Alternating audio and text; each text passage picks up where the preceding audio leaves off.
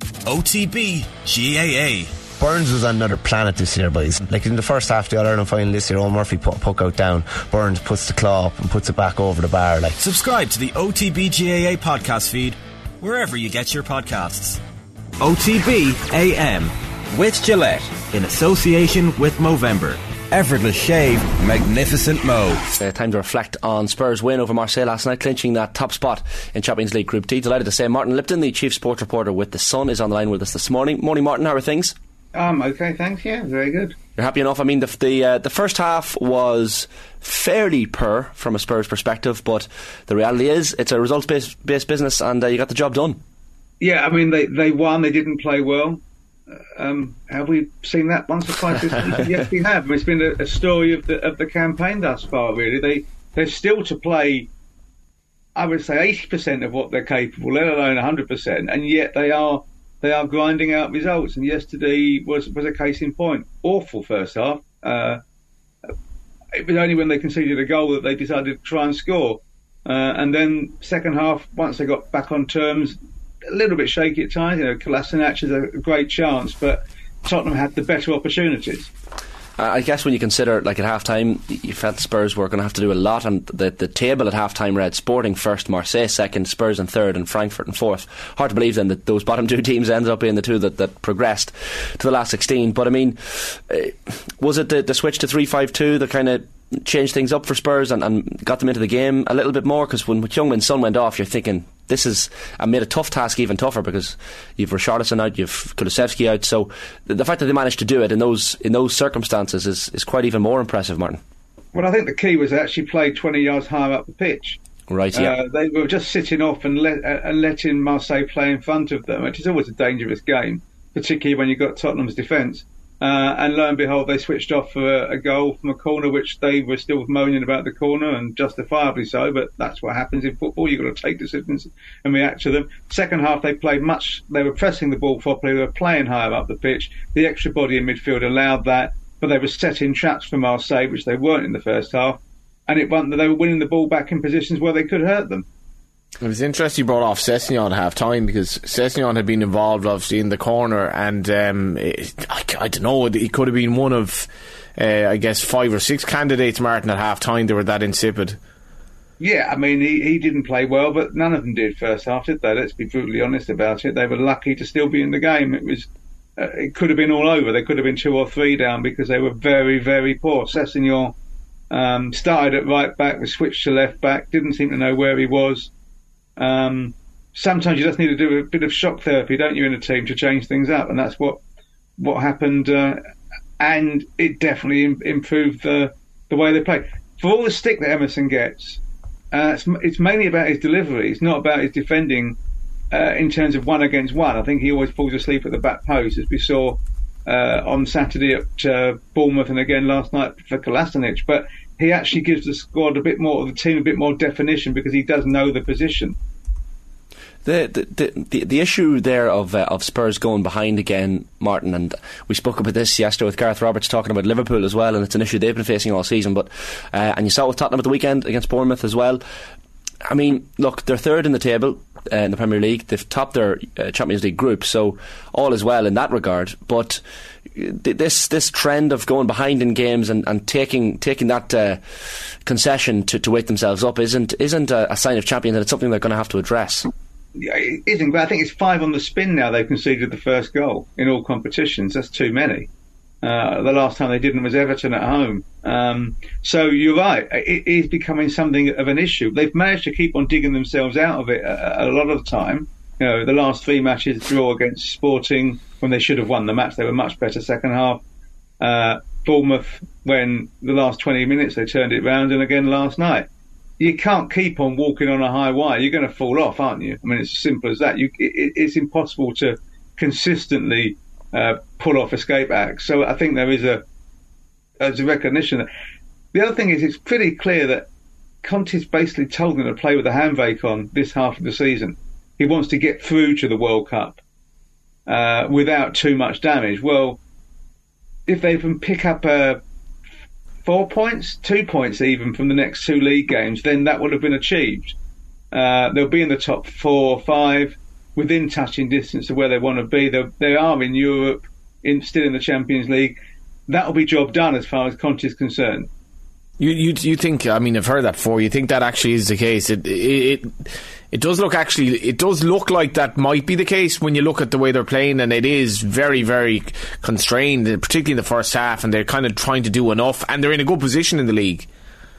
Yeah, I mean, whether it was accident or design, it appears to be the way they play. I mean, it's interesting listening to the players yesterday. They were admitting that they were playing too deep and standing off, and you do wonder, well, why? Why did you do that? Like the second half, Martin, it was literally like it was like as if, okay, let's act shit in the first half and let's act like we can play in the second half. It was so different. It was like, this can't be by accident. You would think not. There has to be something in it. It's about, sometimes it's a sort of rope-a-dope tactic, isn't it? You let them punch themselves out and then strike. And we've seen teams do that in the past. But you tend to do that if you've got a solid defence, and a team that's conceded 16 goals in the Premier League so far has not got a solid defence by its very nature when they've only played 12 matches. So it's hard to see the justification for the faith in that regard in them defensively. But Conte knows a lot more than I do, and a lot better than I do. I think he genuinely is trying to get through this first half of the season. I think there will be significant reinforcement in January as well. They need 2 or 3 better players in various positions, and I think that will be critical to determine where they finish. Last season's January signings were critical. In Kulusevski, who's much missed at the moment, and Bentancur, they were the big reason for them coming in the top 4. Also, Son is still not playing as well as he can, and obviously he got injured yesterday. I think we'll find that he wasn't concussed, even though he was concussed, because if he was concussed, he couldn't play on Sunday, so therefore he wasn't concussed, even though he was concussed, if that makes some sort of sense, because that's what happens in football. There's a lot more to come, there's no doubt about that, but there needs to be as well. Some of the positive performers then last night, Martin. I mean, you look at Clement Longley, one of the unlikely scorers, I guess, last night when you looked at it from the outset. But and maybe it's because he's a Frenchman and wanted to perform against Marseille in the Velodrome. But he played really, really well, and even not just in terms of the goal, but the interceptions he had at the back as well. Someone like Pierre-Emile Højbjerg was brilliant. And you look at Denmark's World Cup, and you're thinking if he can play like that, I mean, they could do anything in the World Cup. So some very good standout performers, especially in the second half. Yeah, I mean, Højbjerg's been Tottenham's best player this season, without a doubt for me. He's been the most consistent, the most impressive. He's added goals to his game, which he didn't really have. He had 1 or 2 a season before, and he's got more than that already. That was a belting finish last night. It was actually harder than the one he hit the bar with, I think. But he keeps on making those runs and keeps on trying. I think that's really important. Longley is finding his feet. He's been there 3 months now. One of the reasons they brought him in was his experience, and also because he was available. He wasn't first choice, second choice, or third choice for that role of left-sided centre-half, but he was available. They've got him in on loan. I would be surprised still if they turn it into a permanent deal, but you never know. If he keeps on performing, then that may change. But yeah, the pair of them played well. I think Lloris made the saves he had to make last night.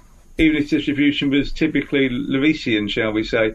Dyer had a wobbly period, but when it mattered, he came strong. Bentancur drove them forward second half. Kane was basically a one-man attack and was occupying defenders, and when it really mattered, his run led to the winning goal. You got to have sympathy for Conte and other managers as well, Martin, haven't you? Because they're throwing this like almost inhumane schedule where, and if Spurs collapse in the second half of the season, we'll all be like calling for his head. Where, he's I'm sure Jurgen Klopp seemed to be compelled to play a very good team last night purely because they needed a win, which is completely counterintuitive for players that probably need a break. And I wouldn't want to be a manager, put it that way. It is difficult. They're all having to balance things they've never had to balance before. And it does make things tricky. And I think you can look across Europe. A lot of teams are not performing to the highest level.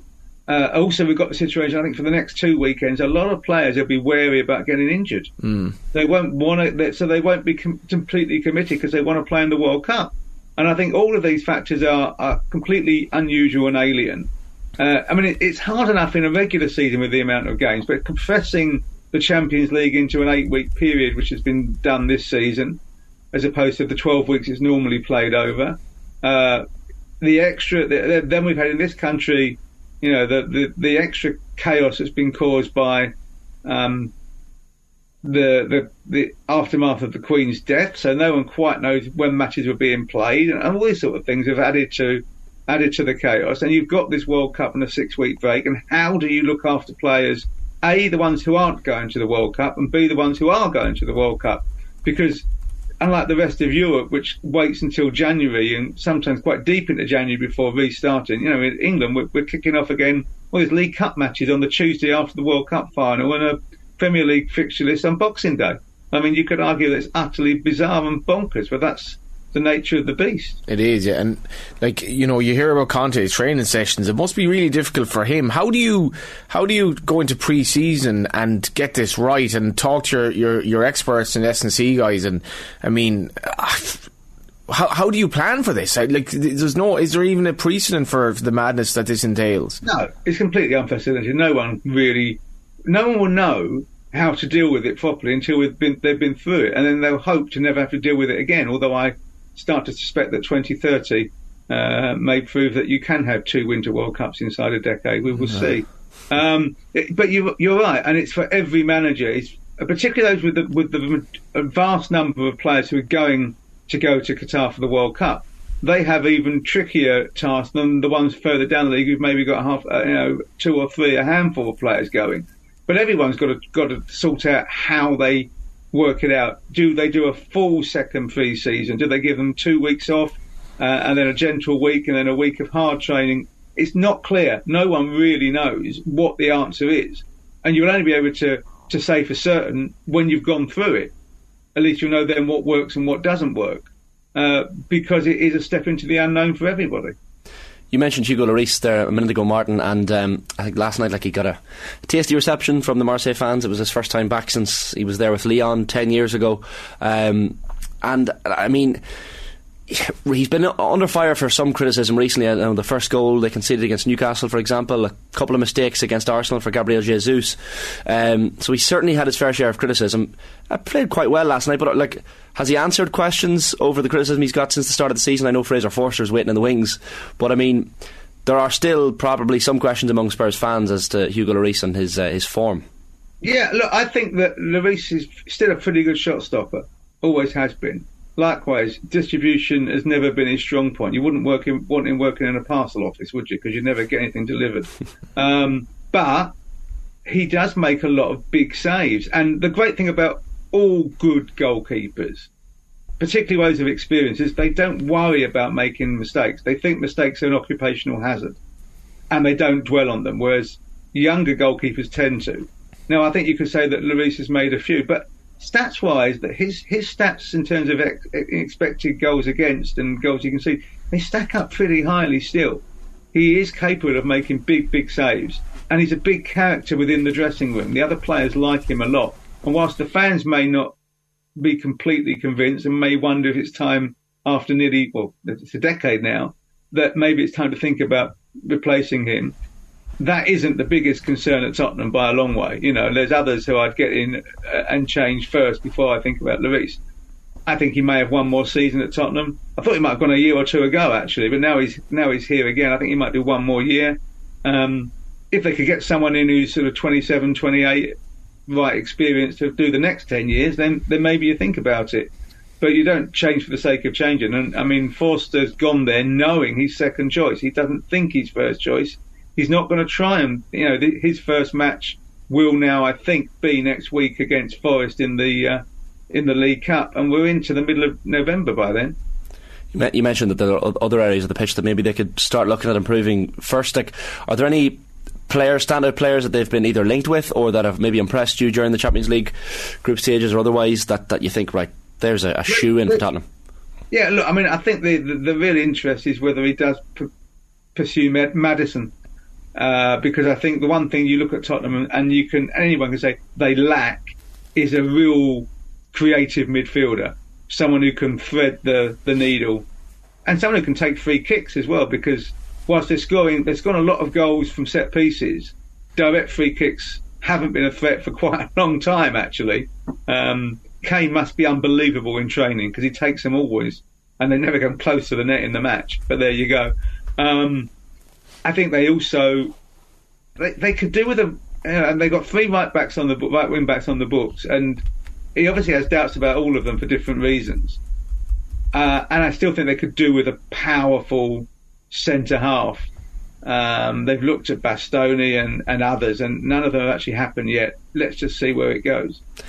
Huge game on Sunday for Tottenham, Martin, and for Liverpool. I mean, it's taken on quite a bit of significance, this match as well now. 4:30 on Sunday, live commentary here and Off the Ball as well. But I mean, when you look at the table, Spurs, so 5 points off Arsenal's lead with a game more played. Liverpool back in 9th. I mean, both teams need to win. I don't know who needs to win more, potentially Liverpool, but I mean, it's going to be a cracker. Look, if Spurs win, it would be a huge game because it's the first big match they've won this season. Liverpool, if Liverpool lose, they're 13 points behind Tottenham. More importantly, they're so far behind Arsenal, they might as well give up. Do the Liverpool players, how motivated are they for the rest of the season if they're playing for 4th? Because that's what they will be doing if they lose.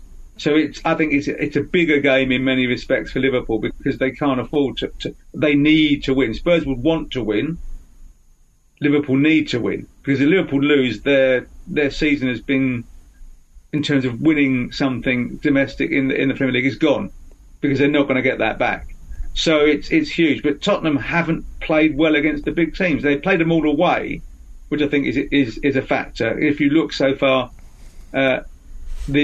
only 2 games amongst the big 6 have not been won by the home team, and they both involved Chelsea at home to Spurs and United. All the other games have been won by the home side, and Spurs have gone away to Chelsea, Arsenal and United, but in all 3 games they were awful.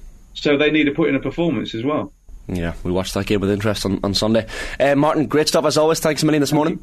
Take care. Bye-bye. OTB AM with Gillette in association with Movember. Effortless shave, magnificent mo.